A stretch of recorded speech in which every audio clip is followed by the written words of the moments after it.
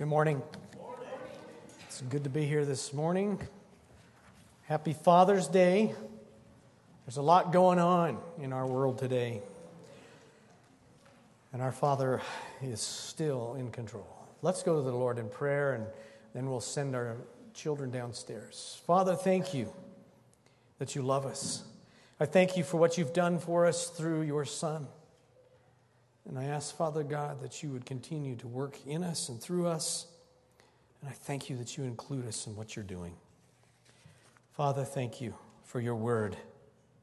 May it transform us into the people that you would desire us to be.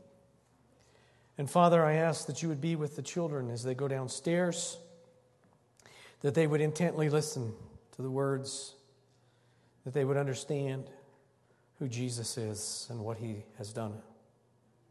Thank you for the adults and the helpers. And I thank you that we have opportunity to fill the next generation with the truth of your word and the truth of your gospel. Thank you for this time this morning and for each person gathered here to worship and celebrate you. In Christ's name, amen. Children are excused.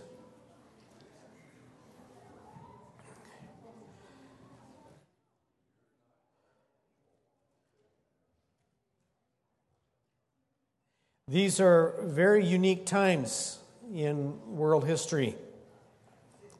And I don't know about you, but there's days that I've thought about, just some history, and I don't even remember 2020. It's like we're just kind of disheveled all the time. This is a unique time. Very unique historical time. We've been through extraordinary transformation over the last 2 years. The relentless denial of truth is astounding, and truth has been replaced by lies, and the lies are accepted and defended. There's so much hate, and there's so much stress, and there's a lot of fear. There are some who proclaim that the solution to where we're at is to be found in politics. And there are others who proclaim there needs to be a radical revolution. Everything needs to be burned to the ground and replaced by some kind of utopian society. There are others who view the problem as totally inequalities of race and money, and they want to redesign society with some form of pure equality by redistributing wealth and reassigning racial importance. Along with all these conflicts, there's this fear that you're just continually hearing that we have damaged the earth's environment so severely that the human race will not survive without dramatic, extreme changes to our lifestyle. This all creates stress. For many people, life has become stressful all the time. And people are weary. And there's very little trust. There's hate everywhere. One political party hates the other. One nation hates the other. We face this incredible geopolitical chaos. And this is so hard. But this kind of confused, pagan, dysfunctional society is really nothing new. I mean, yeah, we've got all of our gadgets, our technology, and we're a modern society. But really, nothing's changed a whole lot. If you look at the Old Testament and other sources of world history, but especially in the story of Israel, God's chosen nation, his people were surrounded on every side by anti-God, demonic paganism. You can see that in Scripture. There was intense violence driven by satanic influence in all people groups. So really, there's very little that has changed. Like past history, we live in a world that's constantly evolving morally, and we see this in some pretty bizarre ways. Sins not even thought of just a couple of years ago are now celebrated as liberating and legitimate. Those who profess to be spiritual and have some form of a religion, they demand a God who will be molded into their image of shifting moral standards. This problem has affected the church, just like ancient Israel. Many within the church have bowed their knee to cultural gods. People who profess to be godly have fallen in line with the world, and they hate their opponents. This can be very depressing. I think stress and depression have gone up considerably. And it is so extremely easy for Christians to get sucked into the hate and the turmoil. However, I'm going to pause because I want you to get the however. Okay, so the reality part's been there, now the however. And this is a huge however. The however is what's most important. However, God is still in control. My Father is still who He says He is. That's huge. On this Father's Day, we must remember, as the church, we must remember that our Heavenly Father has a perfect plan. That's huge. So He's got a plan. What's His strategy in all this? What's God doing? How do we negotiate all of this paganism and this evil that surrounds us? What's His plan? And in one way, it's kind of simple. It's His church. It's us. We are the church. Believers gathered together. We're the church. That's God's plan. His plan in these times and as history unfolds is for His church to be incredibly strong and for His people to be incredibly active within the church. So the people around us can go, that church thing, that's pretty amazing. His plan is the church. And for the church to be incredibly strong. Our response to these difficult changes in society need to be directed at strengthening the church. That means strengthening each other and building each other up as believers so that the church is strong. So this is a strong church message. Periodically, we're going to be doing these strong church messages because I really believe this is what God wants so much. For our society to see the church is strong. So here's some indicators of a strong church. This is just 9 I picked for today. There's a few more than this, but here's 9 for you today. A strong church must be intensely passionate about the Bible, the truth. Those that don't know the truth, the way you fight that is with the truth. We need to be about the truth. That's the Bible. That's our source. A strong church is a church deeply devoted to worshiping God. Worshiping God. In every aspect of life, not just on Sunday mornings, but every day of the week, we worship God. That's a strong church. Not just in music, but in every aspect of life. A strong church has a plurality of godly, passionate leaders. In this church, we call those elders and pastors. The church needs to have that strong core of leadership. A strong church has aggressive and active people in ministry. And by aggressive, I don't mean that you're aggressive in fighting with one another. You're aggressive in the work of the kingdom. And you're active in the church. That's a strong church. Strong churches emphasize discipleship coupled with evangelism. I am not here on this planet to make converts. I want to make disciples, people who will become totally consumed with Jesus Christ. The two to go together, evangelism and discipleship. A strong church is highly devoted to healthy families. We need God in our families, and the church needs to help with that. A strong church has a spirit of sacrifice that will manifest itself in giving of time, talent, and money. We're only here for a little while. What are we doing? We're ready to sacrifice for the kingdom.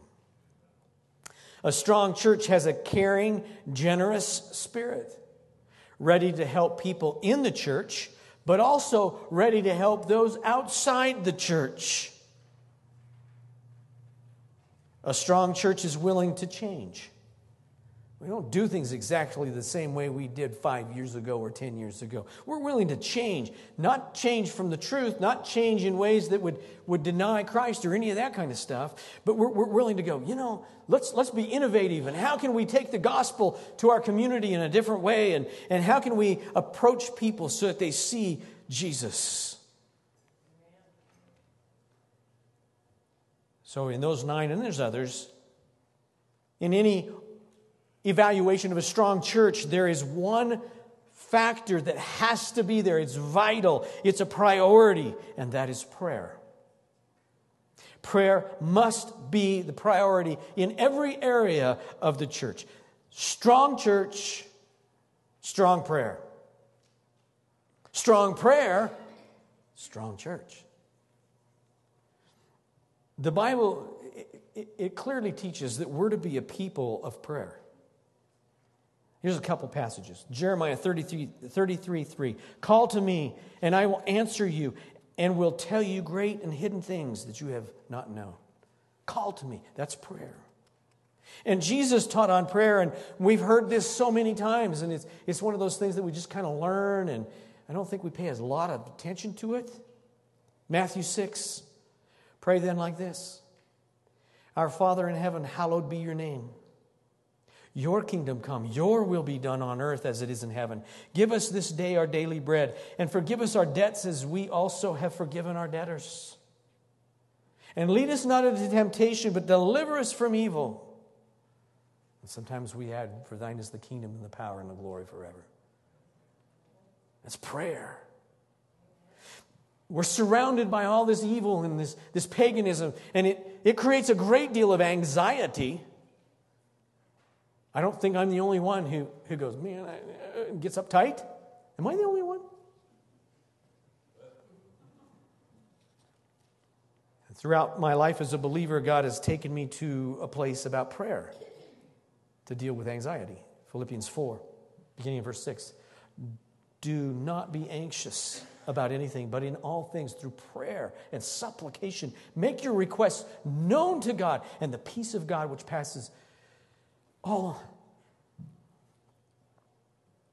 understanding. That is amazing. All understanding will guard your hearts and your minds in Christ Jesus. You anxious? You anxious about what's going on? Pray. Each believer is to be filled with prayer, ready to pray, going into the presence of God. And each believer is to be active in the church. We are the church. Church isn't this silly building. It's you and I, brothers and sisters, bought by the blood of Jesus. That's the church. If you're not active, get active. If you're not praying, amen. Along with this idea of prayer goes this incredible idea of our relationship to God as Father. It fuels this whole idea, and it gives us a greater understanding of what Paul expressed about prayer in 1 Thessalonians chapter 5. Pray without ceasing. We should never, ever go through a day without praying. We can pray all the time because it's relational. When Jesus taught his disciples what we call the Lord's Prayer, I just read it a minute ago. Our Father who art in heaven. The Greek form of father is pater. And in Aramaic, father is from Abba. And both of those terms are very often used to teach close relationship. This isn't some distant father that never has anything to do with you. God the Father is right there with you. This communicates relationship, intense, close relationship. Abba, Father, we cry. These terms teach us that in that close relationship, the believer is understood in prayer. When you pray, it's impossible for us to understand this, but when we pray, I think there's probably around 120 of us in the room right now. So there's 120 of us, and if we all stopped and we started praying, and we're not praying together, in unison, but we're each one praying individually, and God hears us individually. I don't know how He does it. That's why He's God and I'm not. So all over the world, He hears all the prayers of His children. He is our Father. You are His child. He hears you. You aren't overlooked. You aren't set aside. He hears you. And He loves to hear you pray. Jesus taught us that wonderful prayer, and you find that same teaching of prayer in Luke, and I like a passage that goes on with Jesus' teaching about prayer in Luke chapter 11, beginning in verse 9. He says, "And I tell you, ask and it will be given to you. Seek and you will find. Knock and it will be open to you. For everyone who asks receives, and the one who seeks finds, and the one who knocks it will be opened. What father among you, if his son asks for a fish, will instead of a fish give him a serpent? Or if he asks for an egg, will give him a scorpion? If you then, who are evil, know how to give good gifts to your children, how much more will the Heavenly Father give the Holy Spirit to those who ask Him?" Our Father wants to hear your prayers. He wants to give you. He wants to fill you more and more with the Spirit. He wants to include you with what He's doing. Prayer is so amazing, but sometimes it's hard to understand. When we pray, the majority of the time, we come to God. We want Him to do something for us.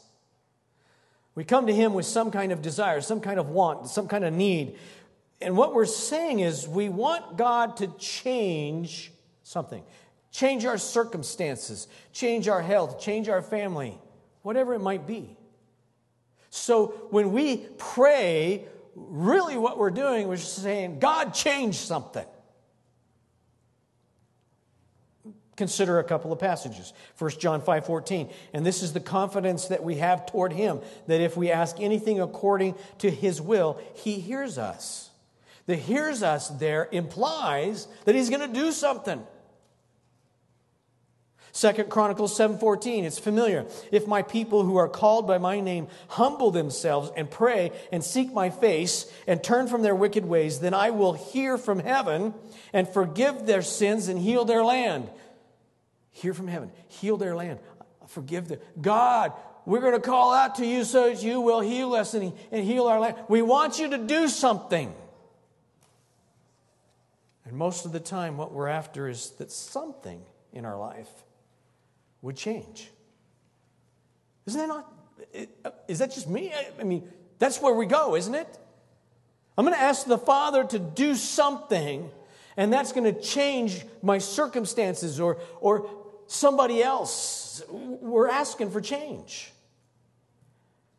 But there's a conflict here that arises because the Bible clearly teaches that God cannot change. He cannot change. Malachi 3:6 says it very clearly. "For I, the Lord, do not change. Therefore you, O children of Jacob, are not consumed." Why does He say you're not consumed? Because His mercy doesn't change. God does not change. Hebrews 3:18, Jesus Christ, the same yesterday and today and forever. God doesn't change.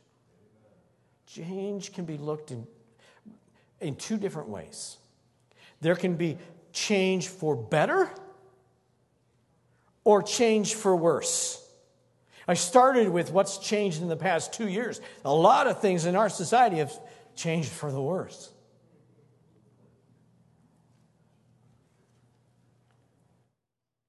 But change doesn't happen with God.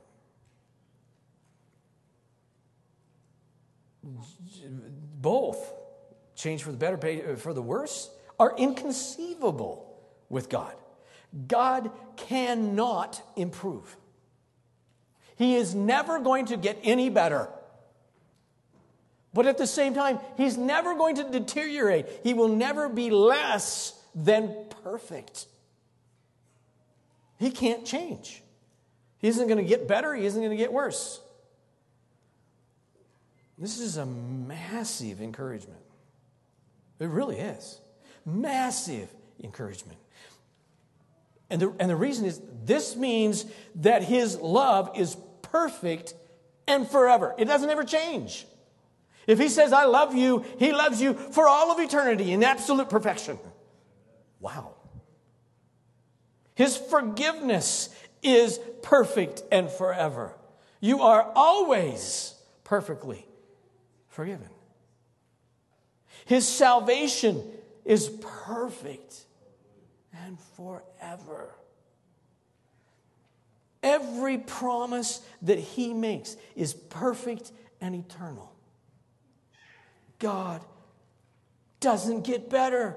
He doesn't get worse. So we have this place that we can just go, that is so comforting. He is so good to us.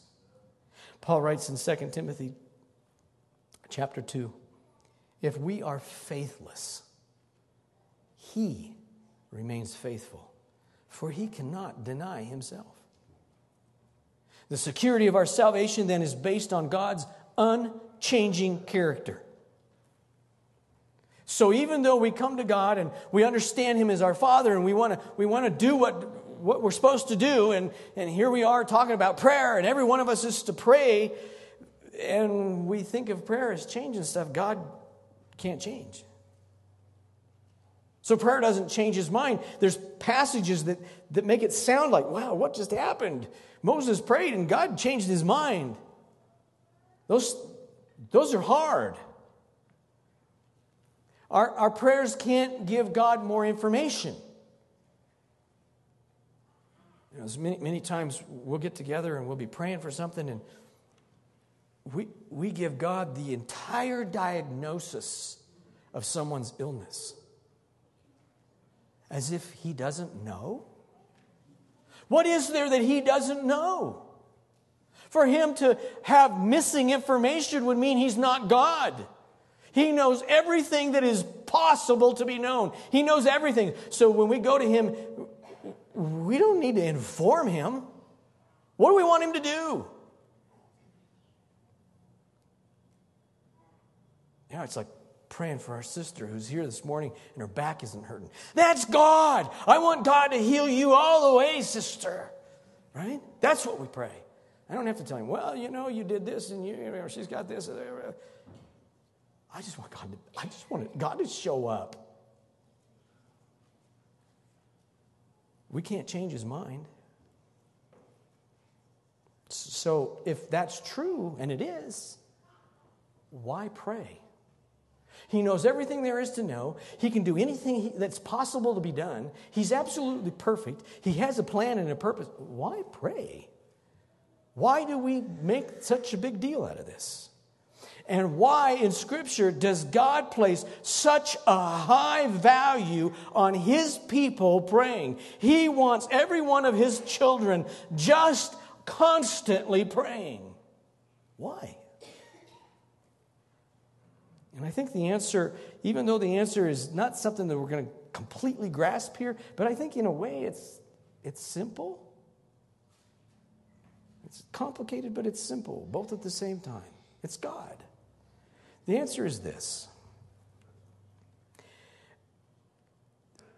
Prayer is God's plan for how his purposes are accomplished. Our Father includes us in what he's doing. That's pretty neat. God designs and plans what he wants to accomplish. He does that and has done that. And he designs and plans the way his purposes will be accomplished. Both. How do those work together? I don't know. And I'm really tired of trying to pursue that kind of stuff. God does stuff I don't understand. I'm okay with that. He has a plan and a purpose, and he has a way for that plan and purpose to be worked out. You see this repeatedly. Moses demonstrated it. God's mad at Israel, and he goes up on the mountain, and God says, I'm going to kill them all. And Moses prays, and that's one of the places where God's, well, I heard your prayer, so I'm not going to do that. God already had that established. God established everything that was going on. It wasn't that there was just all of a sudden God changed. Who changed more? Moses? Israel? Here's another example that doesn't have to do with prayer that may help us to understand this concept. God has always had a plan for salvation. And that plan was for his Son to die on the cross as the perfect sacrifice for human sin. Amen? That's his plan. How did God cause that plan to take place? He used hostile Jews and pagan Romans to carry out his plan. That was his idea. He used Romans, the pagans, to carry out his plan for the death, burial, and resurrection of Jesus. So God has a plan and a purpose, and he includes us in his plan and purpose. Wouldn't a good father do that? Our Father wants us involved in what he's doing. God's ordained means to accomplish his purposes and plans are with us. Could he just do it himself? Yeah. And quite honestly, if he did that way, we all would have been annihilated because of his justice and wrath. God's ordained means to accomplish his purpose and plan is with his people through prayer.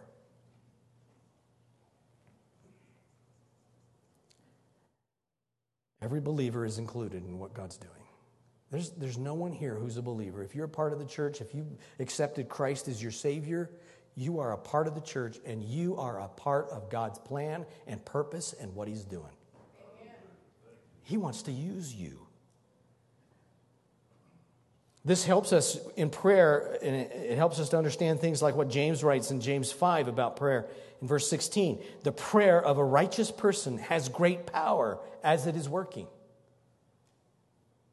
What kind of great power? Great power because we're in agreement with what God's doing. We're a part of his plan and his purpose. This also helps us in another really amazing place about prayer. Paul is exhorting Timothy. He's giving Timothy all these instructions.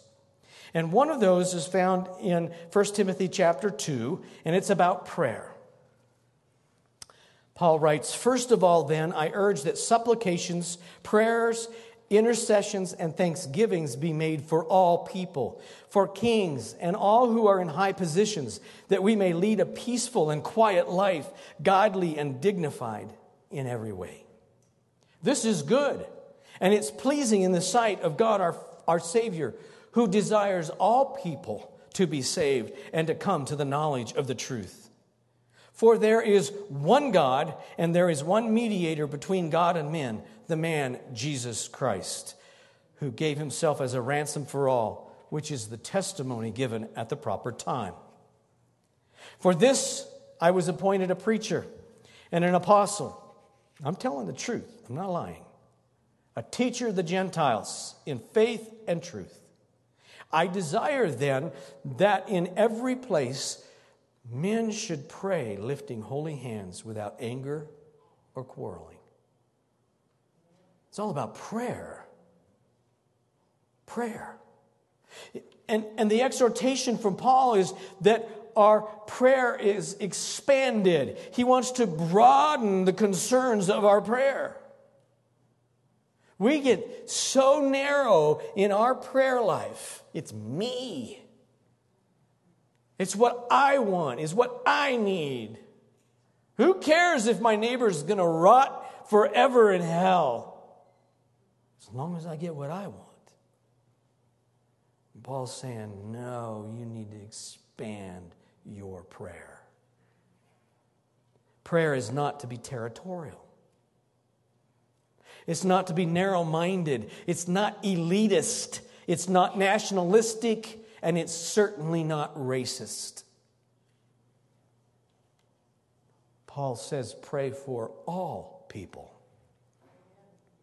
And he qualifies that. He gives us some more information. High position, low position.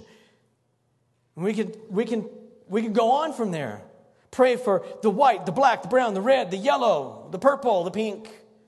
Those with spots, I don't care. Pray for the Democrat, the Republican. Pray for the Soviet leadership. Pray for Muslims. This is a call for prayer, but it's also a call for us to enlarge our heart as the church. This is a call for praying for the end of bigotry and racism. It's a prayer, it's a time, it's a thinking to pray for those who are confused about their gender. It's a time and it's a call for praying for the abortionist. Pray for men and women, boys and girls to come to the saving knowledge of Jesus Christ. Sometimes people will come to me and say, well, I just don't know what to pray. You want us to pray? Well, I don't know what to pray. Pray that they don't go to hell for all of eternity. What kind of changes do you want in this world? You want to see abortion come to an end? Then pray for those abortionists that they would come to Christ. You want to see the world's chaos changed? Pray for Putin that he would come to a saving knowledge of Jesus Christ. Can you do that? That's tough.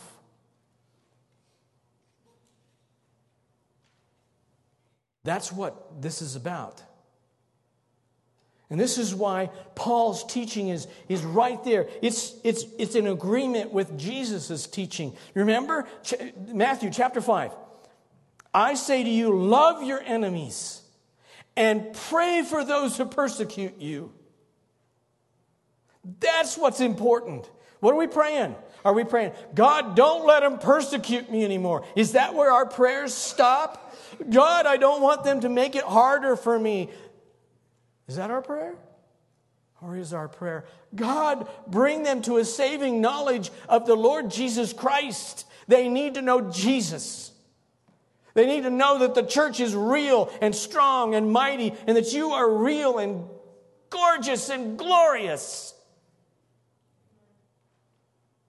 If all we're praying for is comfort, we're wrong.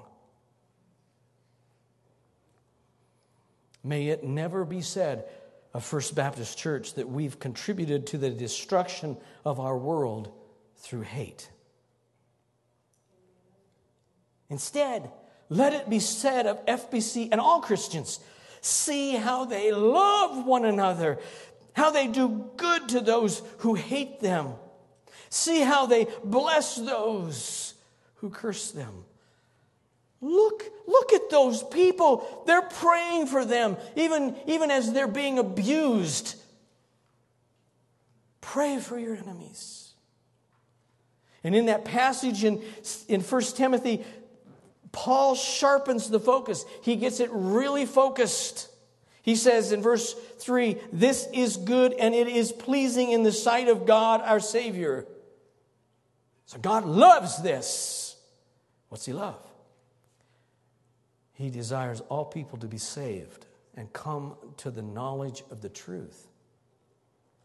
You don't know what to pray? Pray that people come to Christ. In that passage in 1 Timothy, Paul talks about peacefulness. Because peacefulness is only really truly found when you find Jesus.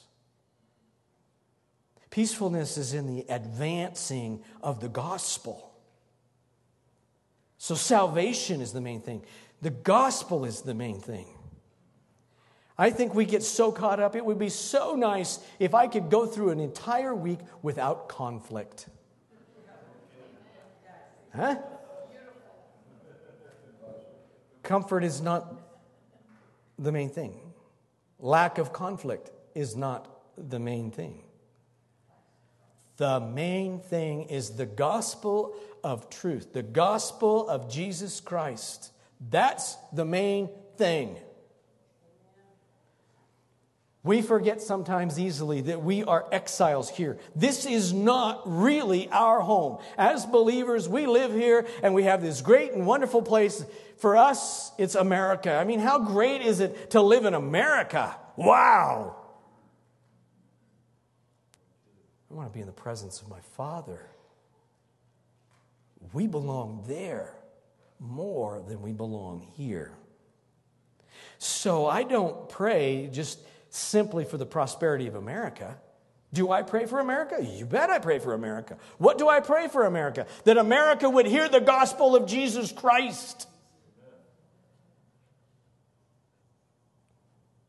I don't pray simply that we can be more comfortable and have more. I pray for the magnificent spread of the saving purposes of God in every land, and for whatever it takes to spread the good news of Jesus. Think of that.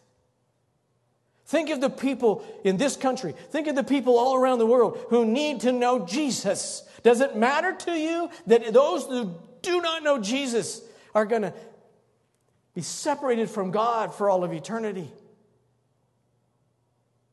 And the description we have in Scripture is horrible. Burning in fire with never, ever ending pain, and the fire never goes away and never consumes you completely. You are in a horrible place. Is that what we want, just so that we can pray and ask God for our comfort? Our Father loves us, and He says, I won't give you that. But if we go to Him and we say, Father, bring Putin to a saving knowledge of Jesus. Bring the Ayatollah to a saving knowledge of Jesus. Bring that person who has such a warped concept in our political society, bring that person to Jesus. He says, I'll do that. I'll go there with you.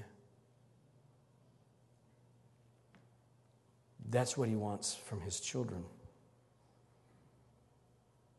He wants us to pray for the magnificence of His plan, the gospel. We pray to our Father. And many times we ask Him for those personal things. And I'm not saying don't do that. Because He satisfies our loneliness. And He provides hope, real hope. And He provides that real love that we all crave. He is the ultimate resource for everything we need. And when we cry out to Him, like I said earlier, we're not lost in the crowd. He hears you. He hears me. He knows you. He doesn't ignore you. He hears us, His children. And our Father, He knows what's best. He knows. He knows everything that's possible to be known. So He knows what is actually the best. Even though it may look crazy to us. He has all the resources, authority, wisdom, compassion, kindness, knowledge, justice, everything in a perfect way. He has it all. So as believers, instead of screaming against the darkness and being agitated and struggle with depression and anxiety because of what is happening all around us, we can turn to the light. We can go, glory to God, we're going to see Jesus do things. We're always going to be with Him. We turn to the light. We turn to the truth in prayer. We recognize God as the source for everything. This is a component of the church. In Acts 2:42, we're told that the first church was devoted to the Word of God. And they were devoted to one another. And they were devoted to prayer. Are we?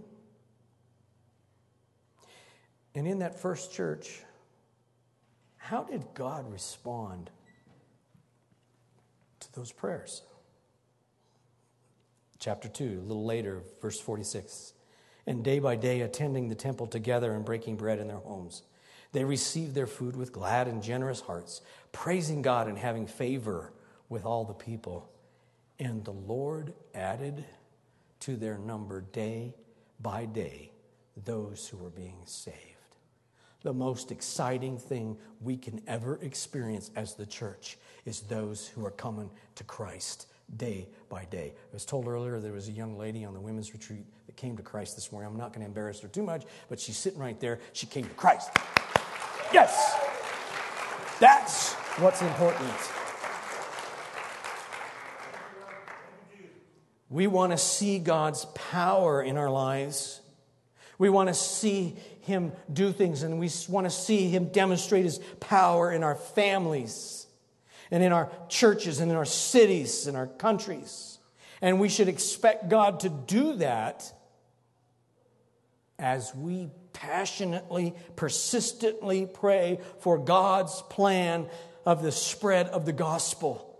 When we care about people like He cares about people. How did He care about people? He sent His Son to die. Those that are outside of Christ are not the enemy. They need to be rescued. And that needs to be the basis of our fervent prayer. So I challenge you today and every day to pray fervently for the ministries of FBC, to pray for your family. Those are given, so let's pray for those things. We need to be praying for our missionaries who are out there more or less on the front lines, praying for them. But as Paul taught us, we need to be praying for rulers and kings and all in high places. That's a challenge. That's a challenge for all of us. But that's what our Father wants. Strong church. Strong prayer. Strong prayer. Strong church. Father, I thank You for Your word. And I ask that You would forgive us for the frustration that we have because we're trying to figure out how to fix it all. Forgive us when we don't pray. I thank You, Father God, that for whatever reason You've caused us to live at this time in history surrounded by paganism. And You've given us the instructions. Call out to You. Pray. The solution isn't political. It's not sociology. It's not economics. Our battle is for the souls of men and women and boys and girls. We proclaim Your truth and we pray for Your kingdom. Show us the people around us as You see them and give us a passion for those who don't know You. And I ask, Father God, that You would make this church so strong that our community goes, I want what they have. And we can say, what we have is the Lord Jesus Christ.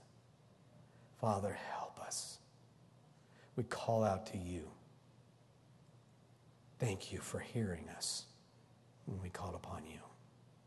In Christ's name, amen. Please.